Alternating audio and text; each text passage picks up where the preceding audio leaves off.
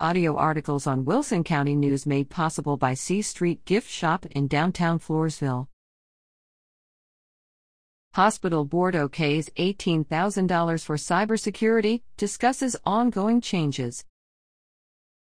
Video below. The Wilson County Memorial Hospital District Board has approved spending $18,000 to beef up the security of the Connolly Memorial Medical Center's computer networks.net. The board, at its February 15 meeting, followed a recommendation from Connolly's Chief Operating Officer Brandon McDowell to approve the purchase of a Sophos XGS 3300 network security firewall. The purchase comes with a 3-year subscription, licenses for 250 users, and built-in web filtering. The Floresville Hospital will save $6,000 per year because its current services through Barracuda no longer will be needed. Also during the meeting, CEO Bob Gillespie reported on some of the ongoing changes at Connolly, including the 3D mammography machine brought online last month. See Connolly Memorial acquires 3D mammography system, February 7, Wilson County News. We've already done 100 mammograms and we have 150 scheduled for the next few weeks, he said. Mammography uses low-energy X-rays to examine the breast for diseases, including cancer.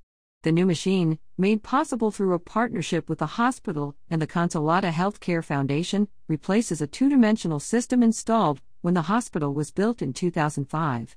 The 3D machine will detect 40% more cancers, reduce false positive exams by 20%, and will expose patients to 40% less radiation.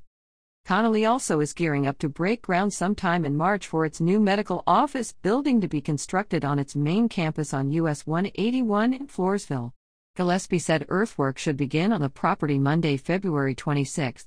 The Floresville City Council, at its March 14 meeting, is set to vote on whether to approve the site's zoning change from single-family residential to multifamily residential.